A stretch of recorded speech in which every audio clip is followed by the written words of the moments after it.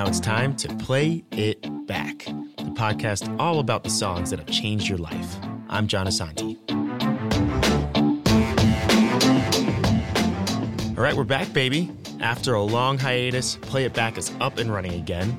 We've got a new theme song. Hope you're enjoying it right now. We've got a new logo that you're probably looking at on your phone or on your computer, wherever you're listening to this. And we got a fresh new episode for you in your feed, so you are welcome. And welcome to Season 2. Thank you so much for bearing with me, especially my 8 or so friends who listened to Season 1, or at least told me you did, and wanted more. But for reals, I needed that motivation to get things going again, and I appreciate y'all so much. So if this is your first time listening to Play It Back, welcome. On every episode, I ask music lovers to tell a story of how they discovered one of their favorite songs, and then talk about how that song has impacted their life in some way, shape, or form. What I love about the power of music is that it can change our worldview, it can lift us up when we're feeling down, and it can help guide us when we're feeling a little bit lost. And to kick off this season, I'm getting to the core of that last point with singer-songwriter Sean Amos. He mixes music sort of like a musical gumbo of sorts. He blends together blues, black roots music, R&B, gospel, and rock and roll in a distinctive and soulful and authentic way. Just take a listen to 2017. It's a single inspired by civil rights era protest songs that's on his latest record. The Reverend Sean Amos breaks it down. Hate and fear ain't no vaccine. We got to think about what our children's eyes have seen in the year 2017. Now, Sean is a tried and true student of the blues. He loves the genre in and out, but he credits The Who for helping him become the person he is today. Yes, The Who, the epic, progressive, English arena rock band, one of the key figures in the British invasion in the 1960s. That's what we're talking about here. Every few months, Sean says he listens to Cut My Hair, which is a song off The Who's 1973 rock opera, Quadrophenia. And the album is about a young boy named Jimmy who's on a personal journey of self-worth and importance. And Sean noticed parallels to his life when he discovered that song as a kid. I was growing up in Hollywood, California, and I was running around Courtney Avenue with my friend Alex Reed. And I must have been 8, 9, 10 years old, around there. I mean, I was a preteen. And I was just discovering I was black. And I wasn't quite sure what to do with that fact. Interesting. Like, what happened? Like, how are you discovering? You know, we're getting so far from the song, but it's all good. We'll come back to it. So my parents moved here from New York City, and they were sort of the first success stories of the civil rights movement in a way. You know, I mean, they migrated out here, and they were the first black family to live in a white neighborhood, and my father was in show business, and so they were able to go places and do things that growing up in the South their parents could not do. And so they were kind of colorless. They aimed to be colorless, as I think a lot of folks in that generation kind of, wanted to be. It was sort of a sign of victory and success that they could not really think or talk about color. Right. Even though everyone, I think, was subconsciously. Right. They wanted to feel it. They wanted to feel equal. Yeah. And so I lived in these neighborhoods where I was the only black kid, and I had no exposure to. I mean, the only exposure I had to black culture was the nightclubs and the few acts that my father represented when he was a talent agent and a talent manager. So I saw black culture the same way like that white America saw black culture on TV or in a concert hall or in a comedy club. And who is he representing? At first he was an agent at William Morris Agency, and so he represented the Motown acts, and he wrote and Solomon Burke and Simon and Garfunkel, who weren't black. And then he became a personal man, and Hugh Masekela, who was a South African trumpeter. Yeah. And then he moved to Los Angeles, and he had a lot of acts who were sort of, most of them never went anywhere. I think probably the most well-known artist he managed was a comedian named Franklin Ajayi, whose biggest claim to fame was At the time, he had a bit part in the film Car Wash. But he had a great comedy act, and he performed at the comedy club all the time. I remember being a kid, 7 years old, falling asleep in the back of the comedy club and listening to Franklin's act, which is not meant for a 7-year-old. And then he had a singer named Mississippi Charles Bevel, who was like this, sort of Black Cat Stevens kind of guy or something, and then he had another guy named Shadrach. Who, wow. So these kind of a couple actors and whatnot, but so no one who was a super note, but it was a roster of talent that sort of kept him around. But he had he was friends with Quincy Jones, and he was friends with Marvin Gaye, and he was friends with he was part of a relatively small circle of black entertainment executives. It's still a small circle, right? Wow. And so my exposure to them was, like I said, like anyone else, going to a nightclub, going to a concert. I mean, I had maybe more access because I'm backstage or whatever. And then when I go back to my school, or I'd go home, or I'd go to my neighborhood, and there was no one black around. and so I never ever thought that was unusual. And on a conscious level, I just right. I probably thought I was white, on some subconscious level.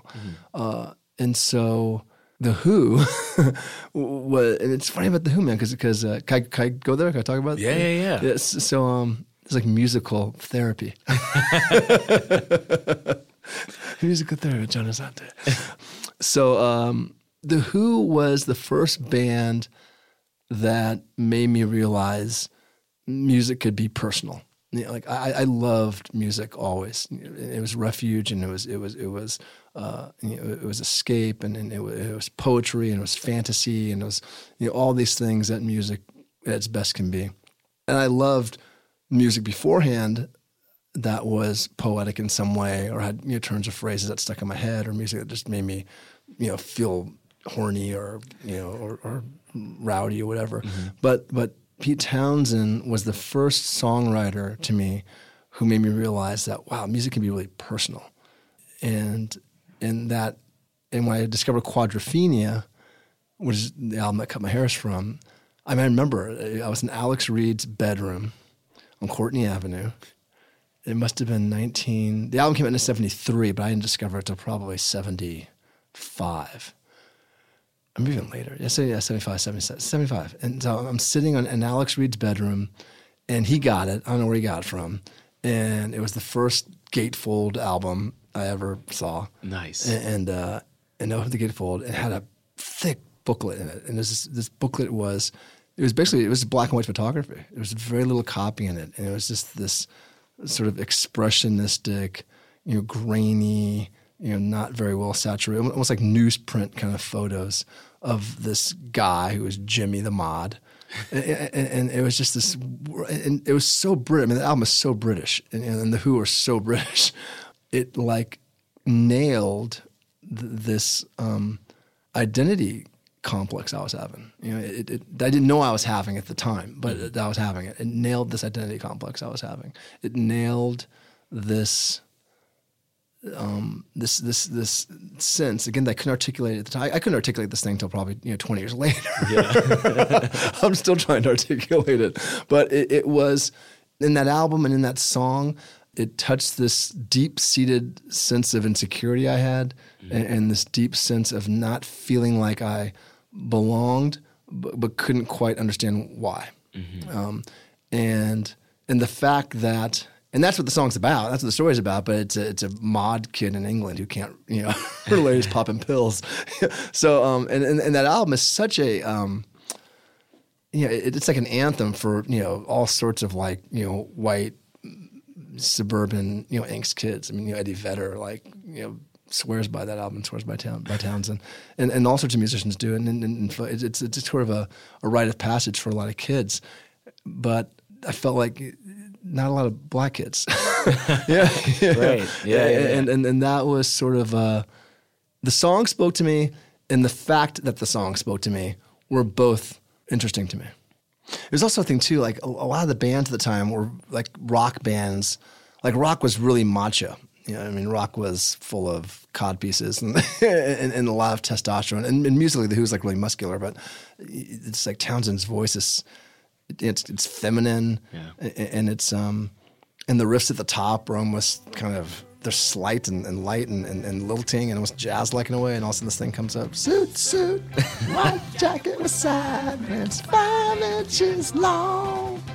I'm out. Ooh, I can remember the street again, and I'm leaving alone. Just right for a beach fight, but I just can't explain why that uncertain feeling is still here in my brain. And there's so many characters in the thing. It was really romantic. And I sort of got me, I wanted to sort of feel in love and sort of long like that for some. And so he has this broken home, so there's clearly a broken home thing going on. And there's my mother found a box of blues. I didn't even know what that meant. It's pills. He pops pills in the song. I didn't know what that meant. But there's this sort of thing like he is getting kicked out of his house in the song. And I ultimately ran away like a few years later from home for a time. And I wasn't on the verge of being kicked out like this guy in this song, but I had a really, tumultuous sort of home thing going on. Not a violent thing, but my mom was really mentally ill. My father was absent, and So I take it that there was some sort of connection between this song and your escape from your place, from your house. yeah, it's funny. I lived in Hollywood. I moved to Hawaii about. Let's see, when I was in 10th grade. So it would have been like, maybe 4 years later or so, 4 or 5 years later, I moved to Hawaii. And I took this album with me.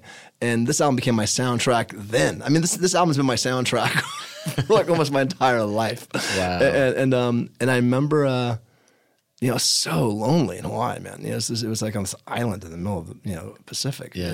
And there's a beach, there's a beach theme going through this song. You can hear seagulls. This whole it's a radio play. This song. It's good we're talking about this on a podcast. It's a radio play. Yeah.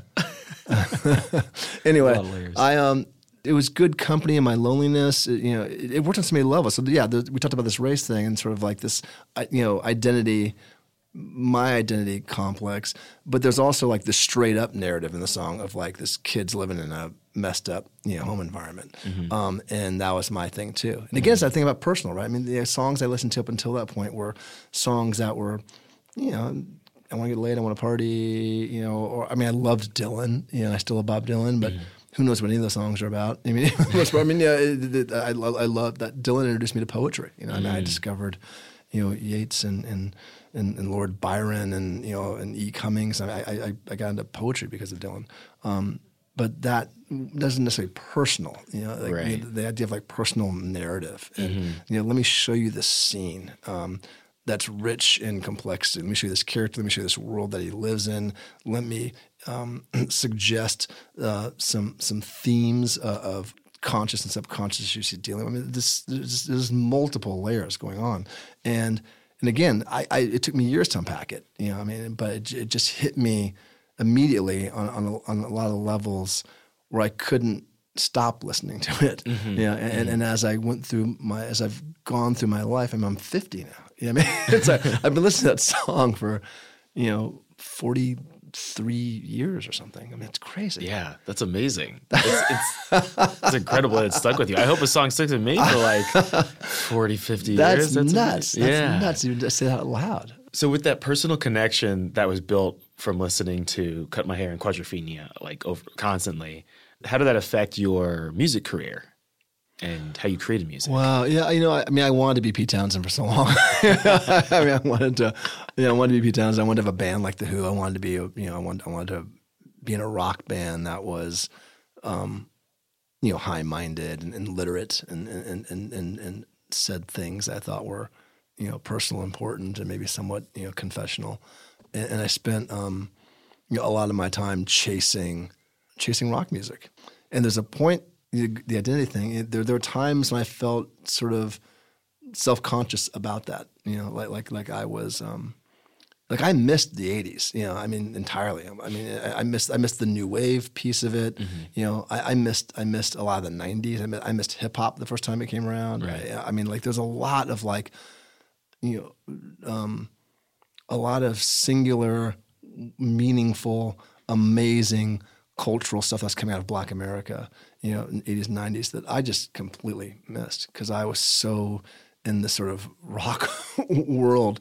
And I felt like I should have been listening to, Public Enemy at the time. I should have been listening to NWA at the time. I should have been listening to stuff at the time. And I knew it was out there, obviously, but I wasn't like, I didn't own it. It didn't own me. Yeah. And it got to a point where I sort of realized, remember the band Living Colour? Yeah. I remember Living Colour came on the scene. It was such a novelty, right? This black rock band. Right. I was like freaking out about that, right? Yeah, and then like if you think about Bad Brains and thinking back, oh man, like a black hardcore band. Yeah.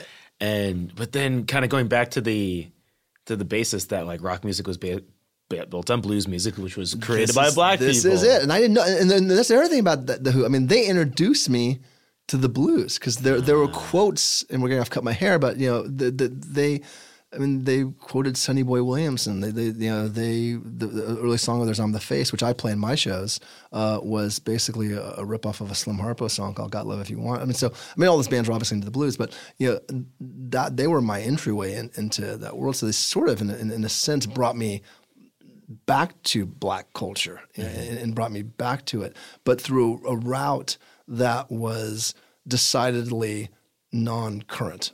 So through them, I guess I entered into a world of black music that was ultimately the blues, but Sly Stone, and Curtis Mayfield and Marvin Gaye, and music of consciousness and music that was again personal, in certain ways, and all of it old. It all occurred before I was of age. Right. So I was rarely listening to anything that was sort of happening at the same time I was around. I wasn't really in sync with what the current sort of pop culture thing was. For a long time, and then I realized that at a certain point, through other people's eyes, particularly in the 90s, that it was kind of odd to them that I liked what I liked. It was kind of odd that I wanted to be a rock musician. Mm-hmm. It was, people would meet me and presume that I was a jazz musician or I was anything other than what I liked, right? And I think that was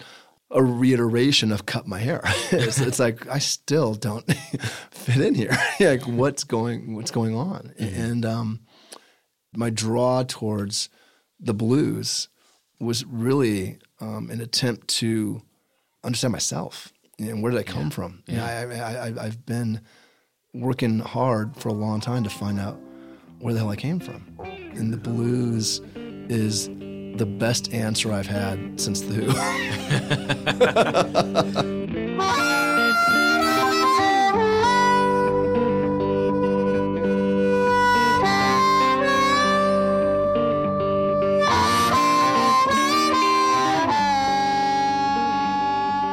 So the blues somehow led you to figuring out your identity. Yeah, it got me closer to it. It got me comfortable. It got me comfortable in my own skin, literally and figuratively, and it made me proud. Part of me felt apologetic, for a long time. Mm-hmm. I felt apologetic for not being black enough, or for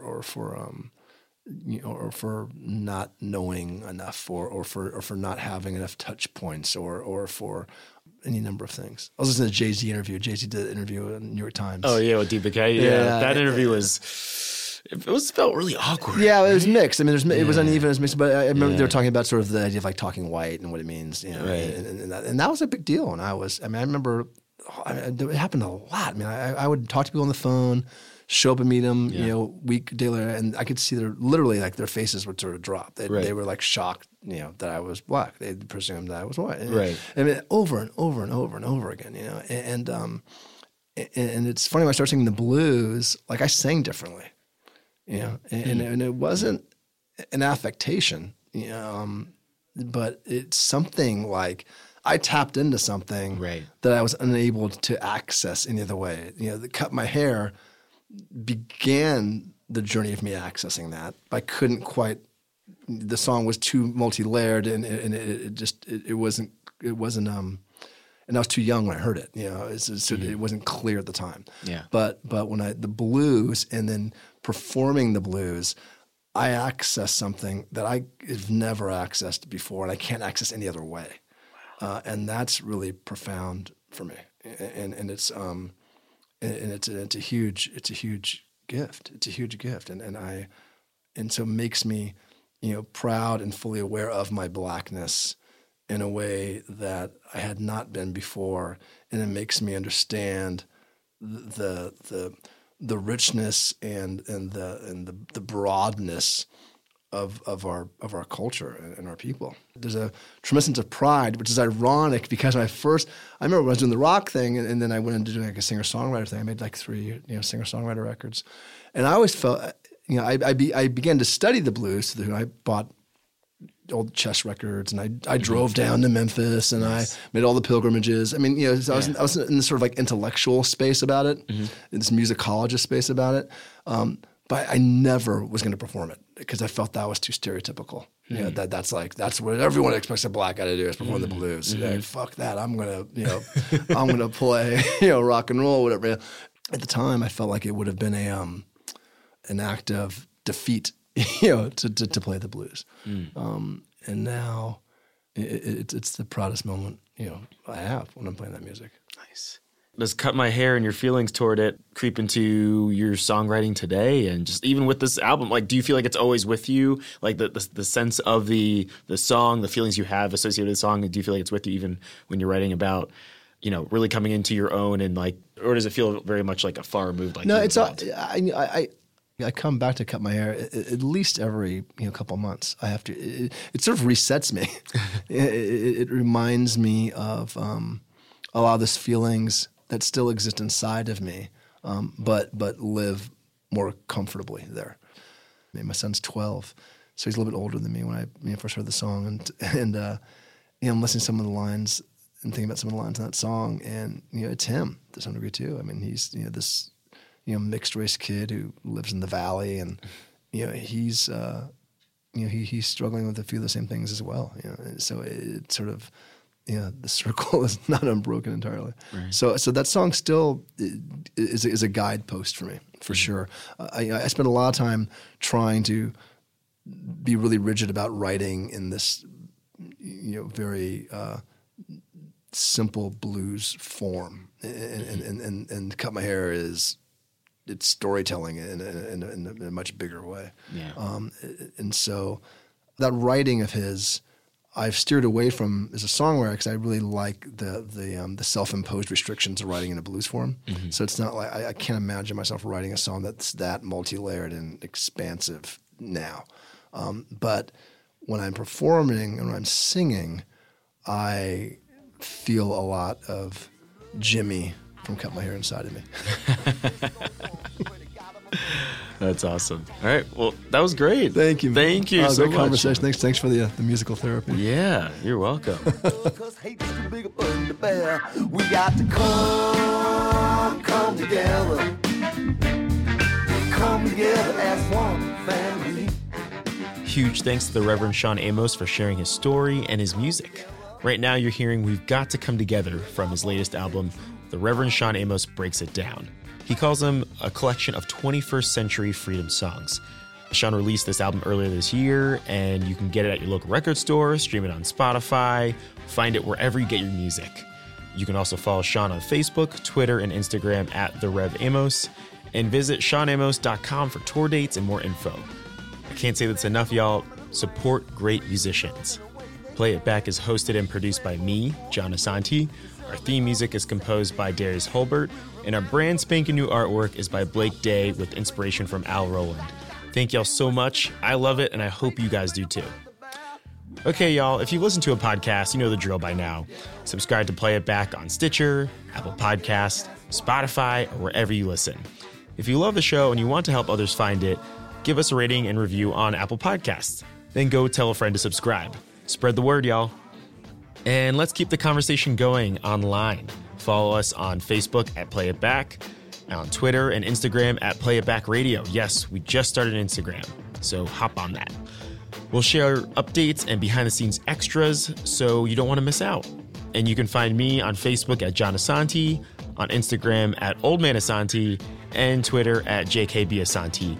I need to work on consistency, but please bear with me for the meantime.